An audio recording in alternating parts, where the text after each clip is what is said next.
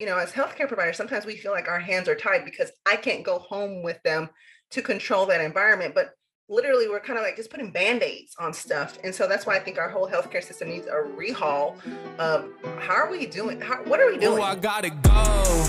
I've been working, told them please don't hit my phone. I'm in my zone, bruh, just leave me alone. Was on the road, but I swear I'm coming home. Now the drinks on me, I think we need a toast. See, I did it for me. Now my old friends calling, told them nothing's for free. Told me time is money, dog, swear I paid all my fees. I was starving for this game, now my family can eat. Hey everyone, welcome to the Cup of Nurses show, here with your hosts, Peter and Matt. We are on a mission to change this world, one conversation at a time. So let's jump right into it. But before, if you find value in this show and want to join us on this mission, please share and review the show. It would mean everything to us. cupofnurses.com for all the info, all the updates, and everything you have to know about the newest releases, including the merch. For anything regarding our lifestyle podcast, check out wearefrontlinewarriors.com. In this episode, I'd like to introduce you to Alice Benjamin, better known as Nurse Alice, or America's favorite nurse. She's a cardiac clinical nurse specialist and family nurse practitioner with over 23 years of healthcare experience. Alice is also Nurse.org's clinical nursing officer and correspondent, and also hosts the popular Ask Nurse Alice podcast. Hey Alice, welcome to the show. Can you give us a little intro about yourself and what you do currently? So let's see, I've been a nurse collectively for 25 years now. Kind of started in the ranks as a LPN, RN with associates, then got my bachelor's and got my master's in nursing education and clinical nurse specialist. Did that for CNS, practiced as a CNS for 13 years before I went on to do a postmaster's family nurse practitioner because I got frustrated with not having prescriptive authorities. So currently I am a cardiology nurse practitioner, doing an outpatient setting. And then I still moonlight as a critical care transport nurse, little ICU ER still on the side because I just can't let it go. But as far as nursing practice, that's what I do when it comes to direct patient care. But I've been fortunate in that I get to wear my nursing hat in other realms. Given you going through all those ranks and all those levels in the nursing field, is there some aspects that you struggled with in healthcare or would change in healthcare to improve patient outcomes or just improve the whole process? Well, I think one of the most frustrating things when it came to kind of climbing the ranks is, I'll say this as kind of as a professional development. Sometimes I had a mentor tell me this, that sometimes you want to grow and you want to do more, but you may need to go into a different environment. So I thought that I was going to be the same hospital forever and just kind of, stair stack and kind of grow into these different levels. But it was really hard for me to grow in areas where I had been working with people and they saw me at a particular level, I'll say. So like, for example, and I didn't say this, but I even started as a CNA, but when I was working as a CNA and I became an LVN, although I was able to get an LVN position at that place, it was hard for some of my peers to now view me in a different role. So I had to learn that sometimes when you're growing, when you're climbing that career ladder, that it's okay to go somewhere else and grow and kind of get a fresh start in your fresh role. So that was one of the things that was frustrating for me. But I think collectively, as a provider, just seeing how our whole healthcare system is set up really sucks. How our healthcare dollar is spent. A lot of it is spent on reactive care, acute emergency care, and not enough on prevention and wellness.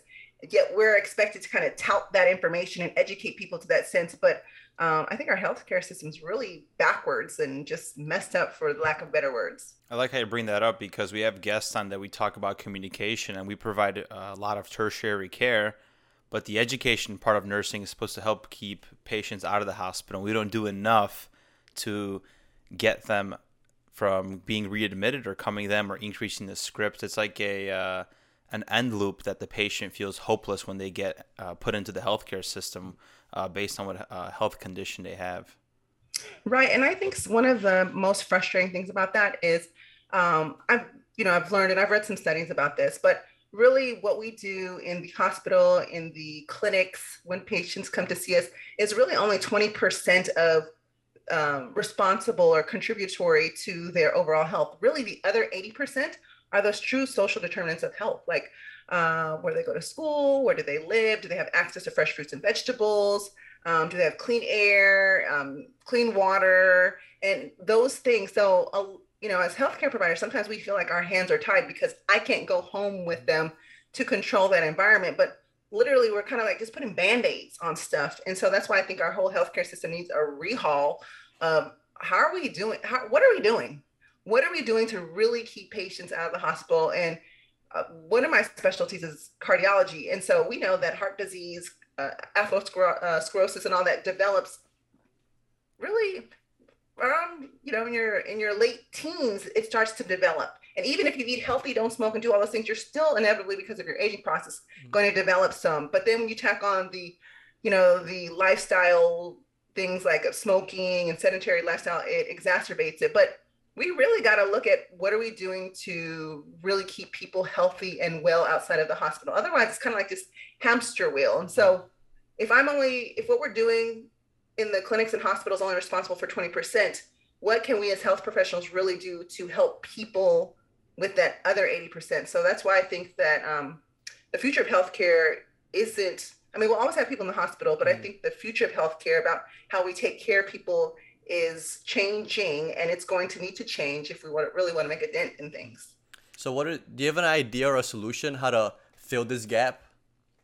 Oh gosh, that is $1 million question.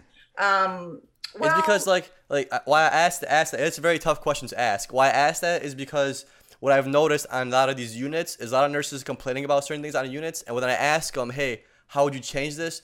They don't know. There's no solution. And sometimes I ask myself this too. I complain about stuff and I'm like, how do I change this? And I don't know how to change it.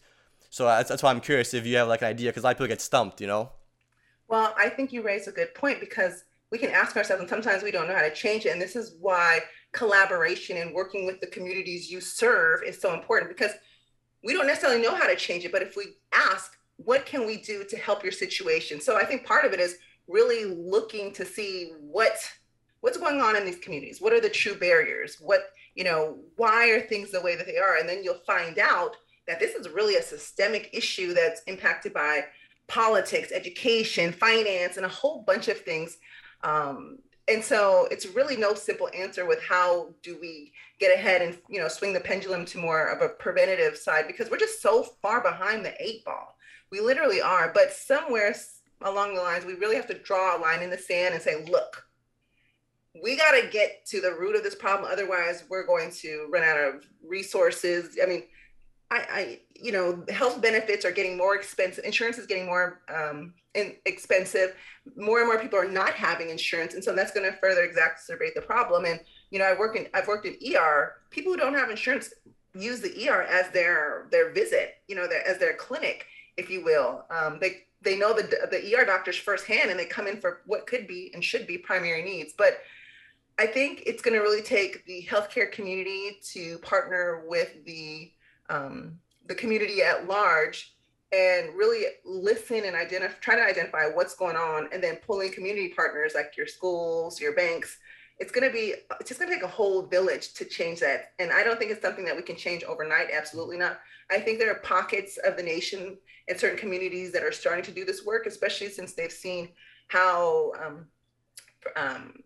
with health disparities and inequity in healthcare, with the pandemic, we were seeing Hispanics, Latinos, and Blacks die more, have more severe complications from COVID. And so I think it's shed the light on a lot of things. And so now we just have to do the follow-up and continue to have those conversations and, demand some results. I mean, we can talk about it all day, but what are you doing? What are we doing? Where's the action? And I think we as healthcare professionals, even though we're in the hospitals and the clinics, we got to step on the gas. We got to step on the gas with some of those community partners and even our own facilities, get into those communities. I've seen a lot of these large system hospitals start to develop small stand-up clinics in these communities, underserved communities. And I think, anything we can throw at this right now until we figure out what's right, I think is what's going to happen until we figure out the solution. And just to add to your point, change also starts within. So imagine if all the healthcare professionals take this responsibility, like, if you're going to go work out, you're going to pick a trainer that looks fit and looks good. The pandemic made us turn on nurses as the heroes. What do we do in this situation? So imagine if we all started as nurses taking care of ourselves, feeling better, lifestyle changes where we could actually educate the patients on how well we're doing. And then also going to the community and being the preachers, because if we have a lot of credibility with the profession that we have and the things that we see. I'm glad you brought that up, Matt, because the pandemic, when it happened, one of the worst things we've seen in a very, very long time. And like you said, Alice, medicine is more reactive than anything else. So instead of having this giant push for exercise, better nutrition, healthy eating, all that stuff to preventing disease and chronic disease and even acute disease, acute causes, we push for another reactive thing, which is like the vaccine for the most part. It's not empowering the person and saying, hey, eat healthy, exercise, and it's not only going to prevent you from getting this, it might prevent you from getting these chronic long-term diseases. And now we kind of slapped another Band-Aid almost, you could say, on society. I think so. And I think with all of those things, I think people get frustrated when they're told eat healthy and exercise when they don't have access to fresh fruits and vegetables. They live in food deserts, or you tell them to exercise and they can't afford a gym membership and it's unsafe to live, to exercise outdoors. And they, it's very, lots of traffic. It's not safe, cars and traffic. So I think they get frustrated with, because I think everybody wants to be healthy, but sometimes barriers get in the way. So like there's the word that we use in healthcare. We use the word non-compliance. I really dislike that word because I hear people say, oh, he's non-compliant with his medications. I like to use the word non-adherence until I have learned that what's the cause for this person not sticking to the regimen. Maybe they couldn't afford it. They didn't, they're elderly and didn't have a ride to the pharmacy, and their pharmacy doesn't, deliver. They can't have prescriptions delivered to their home, or, whatever the case may be, unless you really can assess that the patient fully understands what the medication is, has all of the abilities and no obstacles to the medication, and knowingly then decides not to take it, then call someone non-compliant. But, just to throw that word out there without assessing, I think also is one of the things that also contributes to mistrust with the healthcare community, because people feel written off when, there's not truly an assessment of their situation. And here's the thing. I know we are really busy. We are really, really busy. And sometimes it feels like we don't have the time to do those things and we're off to the next patient. But then that makes the consumer, the patient, feel like, well, I'm not listened to. They don't care. They just want to push this pill and push this medication. What's in it anyways? No one's really explained it. And so I think, again, we're in this kind of this hamster wheel of things. And if we don't have trust from the community, then they're not going to want to listen to us. But, they're not going to listen to us unless we ask, unless they feel like we're truly vested and sincere about caring about their health and well-being. Yeah, the communication and the conversation you have with your patients is just as important as you giving the medication themselves, just as important. I learned that early on in nursing school. I was at a clinical in Joliet. It's like a not the best city in Illinois. And this nurse told me that he's not compliant with his medications. And then in nursing school, it happened to be that lecture about figuring out about non-compliance. So I took a little bit of that theory and I asked him, hey, why don't you take your medication? And we found out that he wasn't going to dialysis because he had no ride. He wasn't getting his medications because he couldn't afford it and because it was giving him side effects. That nobody asked him. Because like you said, sometimes nurses get busy and they forget these small basic details that give you a bigger picture of what's actually going on. Right. I think health literacy plays a role in there too, because we're so used to lingo and the language, we know it inside and out, that once we say something, and because they're usually I work with adults. So for the most part, they're adults, I don't want to insult their intelligence. We think that people understand. The truth of the matter is they could be PhD or Harvard educated as an engineer, but may not understand the health lingo that we use. So I think health literacy and being culturally and linguistically competent also play a role in this too, because, the United States is such a melting pot. We have people from all different nationalities, speak all different types of language. And I think it's really important. When we talk about individualizing a patient's plan of care, that's literally what it means. So if we're individualizing it, that means everyone's plan is very specific to them. And I think we have these canned programs or these canned education pamphlets, which are helpful, right? But I think just because you give someone a pamphlet or you kind of say the spiel that's on your discharge paperwork doesn't necessarily mean that they understand it. And so, especially when you have another patient from the ER that's coming up in 20 minutes, so they better sign the pamphlet, and their ambulance is coming in half an hour, and that creates. We have to almost change our business model too as a healthcare system to create opportunity for everything we're talking about on the show. Yeah, we try to almost just put a protocol for every single little thing. We try to like protocol everything that happens in the hospital. We put in a protocol. Everything that the one nurse did wrong, now we have to change because our numbers aren't good. So now we gotta make another protocol. And you make so much of these protocols where you're taking the individuality out of the individual. We're all different. Yeah, I understand that when you break your arm, it's similar to the same way I break my arm, and you gotta put a cast on it. But that's not how it is for everything. And you can't just put everybody into a protocol, ship them from place to place, expecting that this person knows just as much as the next person. It's not how it works. Exactly. Yeah. But that's what they, It's easy, It's easy, right? It's easy, but it definitely doesn't help us with getting to the root of the problem. And we're hearing, the public now with social media, with everybody has a platform to say something, like people are being more boisterous. They have, there's internet, they can look up things, they can compare things. So, our consumer, our patients, they're starting to become more knowledgeable. Now, some of that stuff is misinformation too, so it's misguided, but they're getting information, whether it's wrong or right. And they're wanting to see changes in the healthcare system. So I think as of lately, the healthcare in general has been under a lot of scrutiny because of, everything's in the news. Everything from, you hear about practice issues with like Redonda, you hear, vaccine issues, you see pharmaceutical companies, trying to lead conversations and, lead the narrative when that's not historically how it's been. There's a process and a protocol for everything, but things are changing.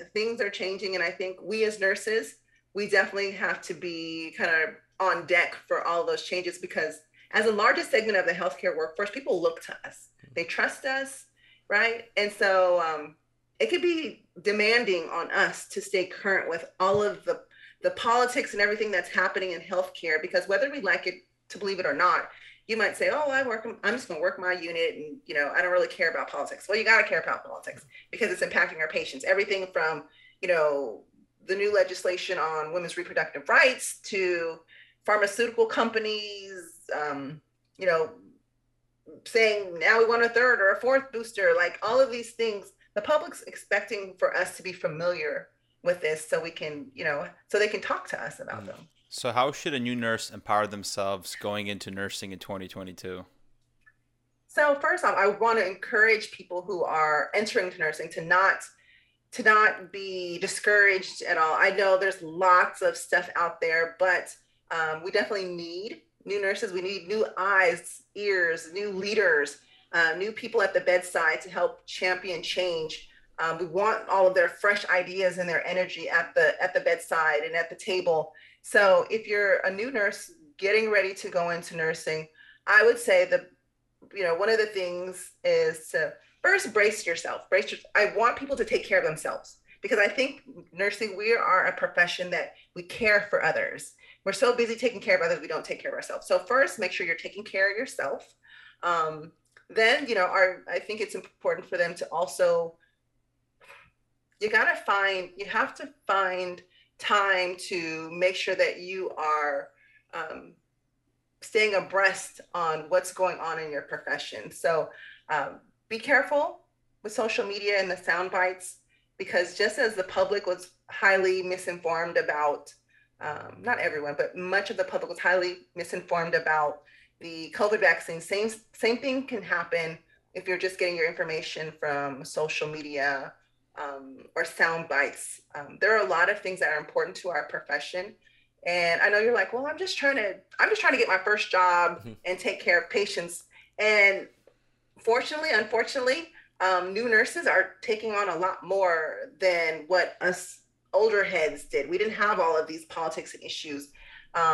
So it is demanding, but pace yourself and get a good mentor. Get a good mentor and a support group, because nursing has become very extremely stressful, and it's really important that you have someone like a sounding board to kind of bounce some ideas off in a group where you guys can talk about, important issues impacting the profession, and also making sure that you're taking care of yourself. Yeah, 100%. Because as a nurse, you are the support system for the patient. So you can't forget that you also need support yourself. It's very important. Probably that's probably the biggest thing I've learned in all of my years nursing here is you gotta learn to care about yourself, because we're so, like you said, we're so good at caring for others, but yeah, we always forget about ourselves, unfortunately.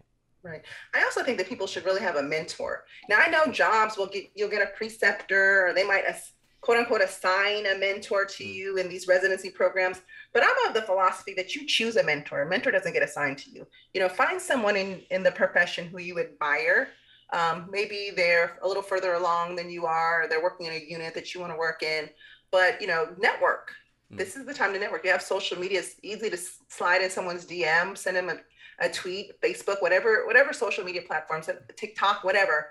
But, connect with someone and find a mentor, because I think that is extremely helpful. And I think people are more willing to mentor than people know. I've had people ask me to mentor them. I'm like, sure, absolutely. And it's just like, they're like, oh my gosh, I thought you were going to say no. Well, why? Why would I say no? I think it only makes the profession stronger. And, if I have all of this information in my head, it does no good if I don't share it with someone else and bring someone else along with me. I'm going to do a shameless plug right here. If anyone needs a mentor, Matt's out here mentoring. Yeah, I'll do some shout outs for you guys. But yeah, it's very important. Like you said, you have to click with your mentor, and it shouldn't just be given to you. I know when I used to interview nurses back when I used to work in Chicago, like our new grads for new hires, I'd always ask them these little questions so I could figure out their personality, so that I would kind of have an idea of who I think they would orientate well with. Because I used to do cardiac too, and the cardiac ICU, you have a lot of people. If in the place I worked, it was just like all sorts of different people. There was like some dudes that were real strict, on point all the time, and then we had these nurses that are still very smart, but they're more lax, but they do just as good of a job. So you got to kind of figure out where this person is gonna go to, because if you have like a person that's coming in with like a very, very bubbly personality, I'm not gonna put them with the guy that's very strict, on point, doesn't really talk much, and just goes in like a military man. I'm gonna put them more with somebody that they could click with, have a good time, and actually learn the best, not feel stressed that maybe they're not doing a good job because the guy that they're orientating with didn't say that they did a good job. So it's very important. I'm glad you mentioned that. That is so important. And I can tell you that can make a big difference as to whether someone quits a job or not. I remember I was orienting at one place. My day preceptor, her name was Lisa, loved her to death. She was amazing. And then when I switched over to nights, I swear it was the wicked witch of the West, East, and South. Like she was just like, oh my gosh, she like, if Eacher Young had a face, it was her. Yeah. And literally every night I would go to work, I'm like, I don't even want to work here. I don't even know if I want to be a nurse, because I felt like I couldn't get anything right. We just were not vibing. We were not on the same page. Her humor was dark and just, I don't know. It just was not a good fit at all. And so fortunately, I was able to talk to my day preceptor. She asked me how things were going, and I, explained how things were going. And they were kind of politely able to then get me another preceptor without abandoning my first one. But she then became like my backup preceptor, and I got another preceptor. But that really made a difference, because I was like this close to like, screw this job. I don't need it. I will go work somewhere else. I don't need this drama in my life. And I hated nursing because of that particular preceptor. That goes back to your first point in the beginning of the podcast, where it's okay to try different units, different hospitals, go out there and grow, because just because one unit sucked, now you have a bad perception of nursing or why it sucks or this is happening. Go switch it up. It does not hurt. And that's why we both vouch for travel nursing, because of how much growth you have trying different units. But Alice, what are some challenges that you have came across recently, the biggest challenges that you have taken on? Oh, the biggest challenge of what I've taken on. So that's interesting, because I mentioned earlier, and again, I've been a nurse for nearly 25 years now. So I've worn many hats: ER, ICU, cardiology. Those are like my passions, my love, my stomping ground. But I'm also, like many nurses, I've moonlighted, right? I've worked in corrections, I've done a little home health, done some travel, I've done a little bit of everything. And one of my most recent, I'll say most recent, but one of the other hats that I wear is as a health contributor on television. It's not something where you see a lot of nurses doing. And so one of the beautiful things about that is I literally legit consider it patient education, just using a different platform. Like many of the questions that your patients have about medications, treatments, and what should I do to stay healthy, and other things. If they wanted to ask me about heart failure, I can educate them about that. Now I get to do similar education and other things on a different platform. And so just recently, I was asked to be a part of let me back up and say, I think it's really important that nurses get to drive conversations and be experts. So I'm really honored that I get to do that. And I would love to see more nurses doing that. Historically, it's been a lot of physicians, right, doing those things. But I also think that nurses should consider media as a specialty. It's something that's not as popular. I understand I'm not telling everyone to leave the bedside or anything, but in your growing of trying things, I think that's an opportunity. But one of the challenges I just recently faced was jumping into another aspect of that. So long, Hollywood has not always favorably, what's the word I'm looking for? They've not always shown the nurse in a really strong, positive light.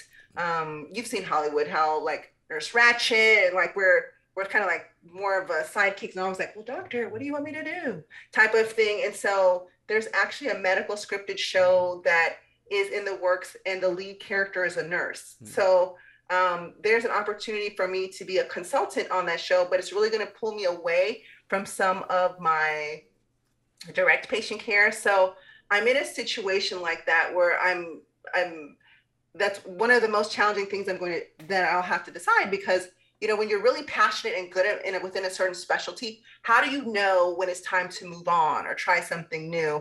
And I think, I've met many nurses who struggle with that. It's like, oh, I love, cardiac and everything, but I want to try labor and delivery. So it's kind of hard to decide. But one of the beautiful things about nursing is you can always come back. There's so many different things that you can do, but you can always come back. But that is a road that's less traveled by nurses. So, I just don't want to mess it up, y'all. I think you should pave that path. Just like you said, it seems like you have a passion that you're trying to get after, and nursing isn't your full identity like we always talk about. It's a part of it. So yeah, go ahead and leave that. Go pursue it. Go take that spaceship wherever it takes off. And if it doesn't end up, you always have that backbone. Just like you said, that's the beautiful part of nursing. It's always there waiting for you. Well, that's good that you say that, because some nurses feel guilty. And sometimes people, they move around. Like, so let me say, well, obviously during the pandemic, we had a lot of nurses who were stressed out, needed a break from the bedside, or were just so overworked, overwhelmed, and underappreciated. They're like, screw this, I'm going to go do something else. But they never stopped being a nurse. So I think what is that? Assess, diagnose, plan, intervention, evaluation. Our nursing process can be used in literally any aspect of life, in any realm of business and finance, education, entrepreneurship. Like, you literally legit, once you are a nurse, there's a way of thinking that you can take to any aspect of life and apply that. Just because you leave the bedside, whether it's permanent or it's temporarily, or it's because you had a medical condition or you have to be off, whatever the reason is, there's always something else you can do, and it doesn't make you any less of a nurse. I'm glad you brought that up, the ADPI. Yeah, it's accurate. Yes. Because when I finished school, when we used to start, we're first doing our blogs, I used to use ADPI a lot. I used to use it for like daily things. Like whenever I had a problem, I use ADPI. And I stopped using it, but now I'm glad you reminded me, because that's what we can kind of use to our business too. Just use ADPI. It's a great critical thinking tool. It is. Mm-hmm. I don't know if anyone else uses ADPI. It's just nursing? I think it's just nursing. Honestly, before the show, I forgot the whole process. I'm glad you just gave me a whole nursing school refresher there about that. Yeah, I can't get it out of my head. I'm always thinking like ADPI, okay, assess, diagnose.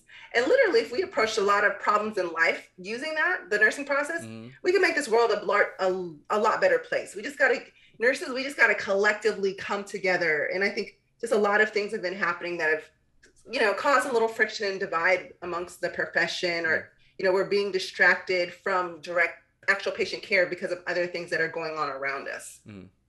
Yeah. What are your thoughts on the RaDonda case? So that was a very interesting case. And I'll be honest, I wasn't familiar with it when it first happened.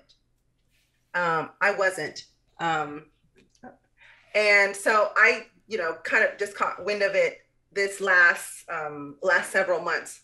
And so when I first heard of the case, I wanted to know what was going on. So like there are CMS reports and some other summaries that were online. And I'll be honest, I don't know if many nurses read the report, because I don't think that was something that was just floating around on social media. However, when I read it, I cringed a little bit. I'm like, ugh, some red flags. What's happening? What happened? But that's very difficult. So I'm not RaDonda. I can't really say what it was like to be in her shoes, but I do know that the environment that we work in doesn't make it any easier. And if anything, only exacerbates the problem. And let me just kind of unpack this a little bit. You guys correct me if I'm wrong, but RaDonda, by the time she was working at Vanderbilt, is that it's Vanderbilt, yeah. Right? That's it. She'd worked there for 2 years. Prior to that, there was like 6 months, but she worked somewhere else before she went there. So I'm going to say 2 years of acute care experience. She worked in the neuro ICU progressive care area. I'm not really sure what her orientation or onboarding were like, but it sounds like that particular day, she was also kind of like the resource nurse, the helper nurse, and she had a preceptor, she was precepting on top of that. And then also, I guess they were having some communication issues between the electronic health record and their scanning system. So like there were so many systems in here, so many things set up like booby traps, left and right, all over the place. And so I think RaDonda, in her pursuit to just get things done, because that's what nurses are. We're doers. We get it done. You know us. We can find a workaround. We can jerry-rig some stuff to get it done, right? But I think this is one of those times where our willingness to get things done kind of got in our way. And the lesson that I pulled away from this, and I tell nurses is, you know what? In the interest of safety, in the interest of doing what's right, because when you do what's right things will happen. When you do something wrong things will happen. Sometimes we got to slow things down and bottleneck the system so the higher ups can see it impacted in their output, their volume, and their dollars. That's the only way you really get healthcare hospitals, administrators to move, is by impacting the bottom dollars. So by slowing, but to get back to RaDonda, I think it was a very unfortunate situation. I think her willingness to want to help the unit, help everyone get things done, really put her in a situation where she made a mistake, she made an error. And to be criminally charged, I will say this, in my experience and having been a patient safety manager for a short period of time, most nurses think, oh, the hospital is going to cover me. Why did Vanderbilt cover RaDonda? Well, it's in the fine print when you guys sign on. As long as you operate within standards of procedures and protocol and policy, you will be covered. The minute you deviate from that, you are no longer covered. But of course, when mistakes and errors happen, it's usually because there's a deviation. So when she deviated out of that, the hospital was like, well, kind of hands off. And I don't believe they did the best thing either. But it was a really unfortunate situation, got into the criminal system. But I'll say this, the court of public opinion does not match our legal system. And so when you look at her charges, what were her charges? Her charges were some form of criminal negligence, homicide, and abuse of an impaired adult. Okay, so now I love my nurses. Let me just say that. But if we take out we're not in the court of public opinion, right? Because we're already upset and charge everything. That's what the court of public opinion will say. But in the legal system, if you look at the definitions of those charges, and even with what she admitted to, per the judicial system, she was rightfully charged. It sucks. It sucks because she didn't mean to do those things. And it's like she was booby trapped. She was set up. So it's unfortunate. I know she was sentenced last Friday? Was that Friday? No, it was Friday, right? Yes. She got her sentencing. I actually watched it. It took forever. It was a long time. And so I think she's been through enough. She's already been charged with what she's been charged with. Fortunately, she didn't go to jail, because I don't necessarily believe that she didn't need to go to jail. She made a mistake. Yeah. She made a mistake. But again, in the judicial system, in the court of law, those standards, those laws are very strict to letter of the law. And so the court of public opinion, they don't understand healthcare. They don't understand what we go through. And so I think it was just a real big mismatch. So I'm not really sure how I feel about it, to be honest. It's just, I just want us to learn from it so no one else finds themselves in that type of situation again. Definitely. And it's creating a lot of psychological insecurity for nurses where they don't feel safe in their own workplace environment. And that's what creates a healthy workplace environment that ultimately the patient feels safe, and then they have a better experience. And we're neglecting that one single part that, in her case, didn't set her up for success. The environment set her up for failure from the start. Nurses are definitely going to be a lot scared to provide care, because this is the first ruling of this kind, you could say, for the most part. And like with all other first rulings, everything else that's going to move forward from here that's similar to the situation, it's going to get based on whatever happened in this court case. So now you can make a mistake that's maybe not as you could say intense as hers was, but you could now maybe still get charged with whatever she was charged with, because that's something that someone has been charged in the past for. And with law, that's how it works, unfortunately. So it's going to be a tough situation. Yeah. And so it's going to be a very tough situation. And so I hope this was like all the alarms are sounding off everywhere, and everybody's unit and everybody's clinic to like, okay, what's going on here? We're not going to do that because we don't want to find ourselves in a similar situation. So very, very unfortunate thing to happen. If I could find a silver lining in any of this, I'm hopeful that it's now systems are looking at how to prevent these things from happening. Because I'll say this, and I don't know that many people know that I went into nursing because my dad died of a massive heart attack. I said I want to be the best cardiac nurse in the world. What they do not know, and that I've only started to share recently because of Redonda's case, is that my dad had insurance. It was a hospital where some of what led to his ultimate, dying from this massive heart attack is because he didn't get the surveillance and the treatment or the attention that he needed. It was really small community hospital kind of, and I hate to even use this analogy. We've heard of stories where, the patient died in the ER because people were either so busy or they were non-complacent or they just didn't care about the patients that were waiting. I'm not saying that's what Redonda's case, but what I'm saying is, because of my personal experience, I'm very hyper vigilant when it comes to practice and doing what's right.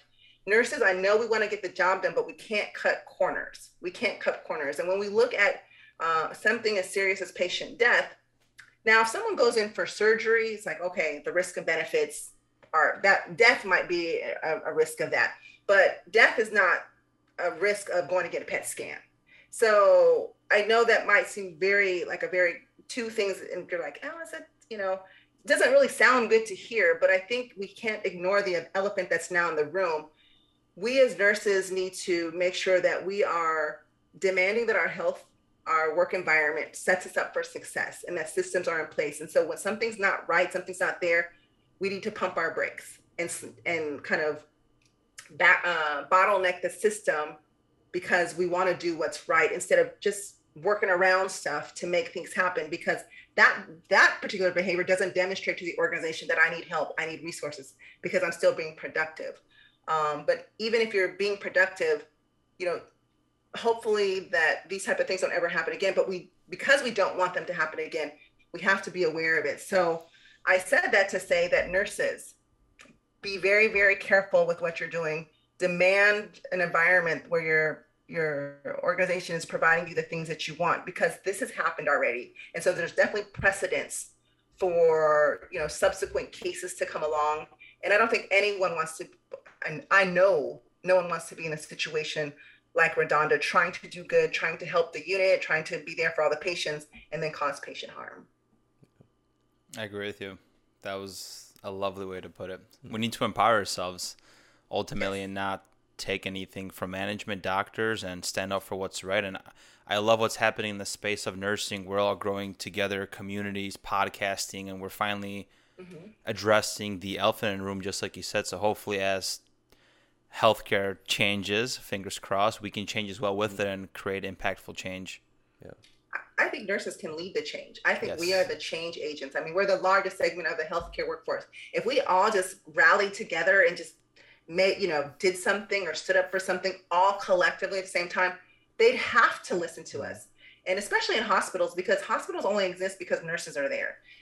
Surgeons can come in and do all the surgery they want. They could do whatever. But if there's no one there to provide that 24-hour care for the patient, hospitals would not exist.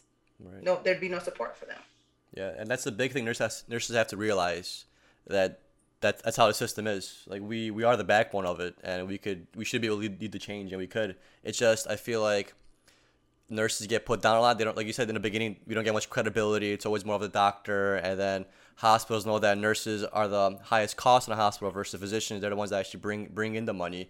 So we're always almost like subconsciously belittled by management, by all this other thing, like slightly, just so we don't notice it. And then they give us food if something happens, and then it's a constant thing. But they just keep us. They just sustain us. That's it. They just do the bare minimum that they have to just to keep us satisfied, just so we don't kind of rebel or anything like that. Right. I need more than pizza and tacos and some coffee. I need to be free health happy insurance. at work. Yes. Right. I need to not be overworked. I need to have the resources in place. I need my equipment to work. Yeah. Okay.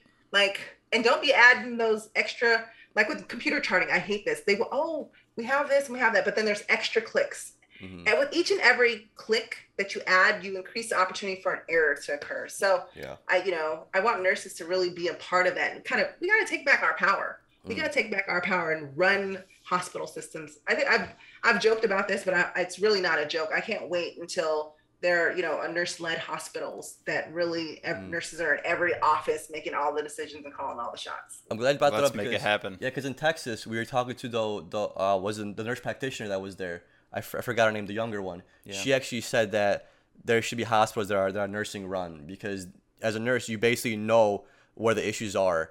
And every time an issue arises, guess what? It's an issue with the nurse, and then we gotta fix that issue with a protocol that the nurse has to now do. So nurses probably do a very good job running hospitals if they got the chance to do it. I think so. And obviously I do work with physicians, and I work with some great physicians, and I've worked with some not so great physicians too. But historically, physicians aren't great at communication amongst each others. Nephro is over here, cards is over here. Nobody is talking to anyone. It's usually the nurse that plays that brings everyone together. Like, okay, guys, what's the plan? What's going on? And we're the ones communicating. Well, pulmonology says this. Cardiology said he's not ready to go home. And we're fielding all this information. So we're the ones that are talking to everyone. And so I think that even better, it would be for us to lead these hospitals. Now, I believe there are some skill sets that we need to add to this. So that skill set of finance and business, because that's not a focus in nursing school, at least not initial. Maybe if you go on for a more of a business or leadership model, you get that. And I think that's one of our downfalls. We got to make sure that that we're training and educating our nurses to not just kind of herd them to the bedside, but herd them to be leaders. Let's run these facilities, not just, stand by and just do this part. No, I want to empower us to really take charge of healthcare, because we know what's going on. I love the empowerment. So one last question we like to ask all of our guests. So if you had the opportunity to have coffee one last time with anybody, who would it be and why? Ooh, coffee. Dr. Fauci. So I actually had got a chance to do an interview with Dr. Fauci midway through the pandemic, and kind of ask him some questions about, what was going on with the pandemic, this was before vaccines were approved, what's coming down the pipeline, and all of these other things, and about, how things were being rolled out, where the money was going in testing and all of these things. And I believe, I know Dr. Fauci is a very accomplished infectious disease physician. He's done a lot of work, did a lot of work around the HIV pandemic and all of these other things. But I would want to sit down and talk with him really about what's going on in the White House. What are they allowing you to really exercise and use your knowledge as a doctor to really take care of this nation? How much of this is driven by politics? And because we see we've seen on movies and stuff. I think some of that stuff's real. How they kind of wheel and deal, like, well, I'll vote your legislation if you do this for me, and type of thing.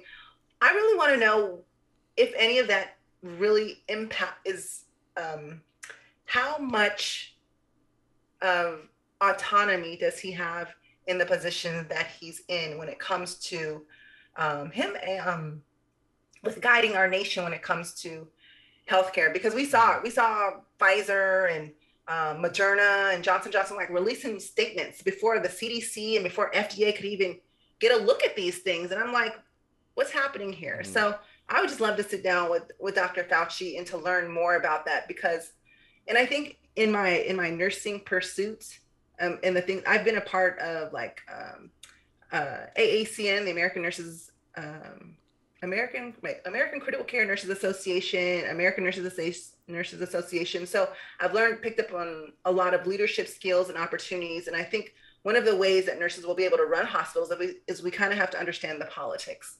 So to answer your question, I would sit down with Dr. Fauci and ask him, what are the politics when it comes to government and healthcare?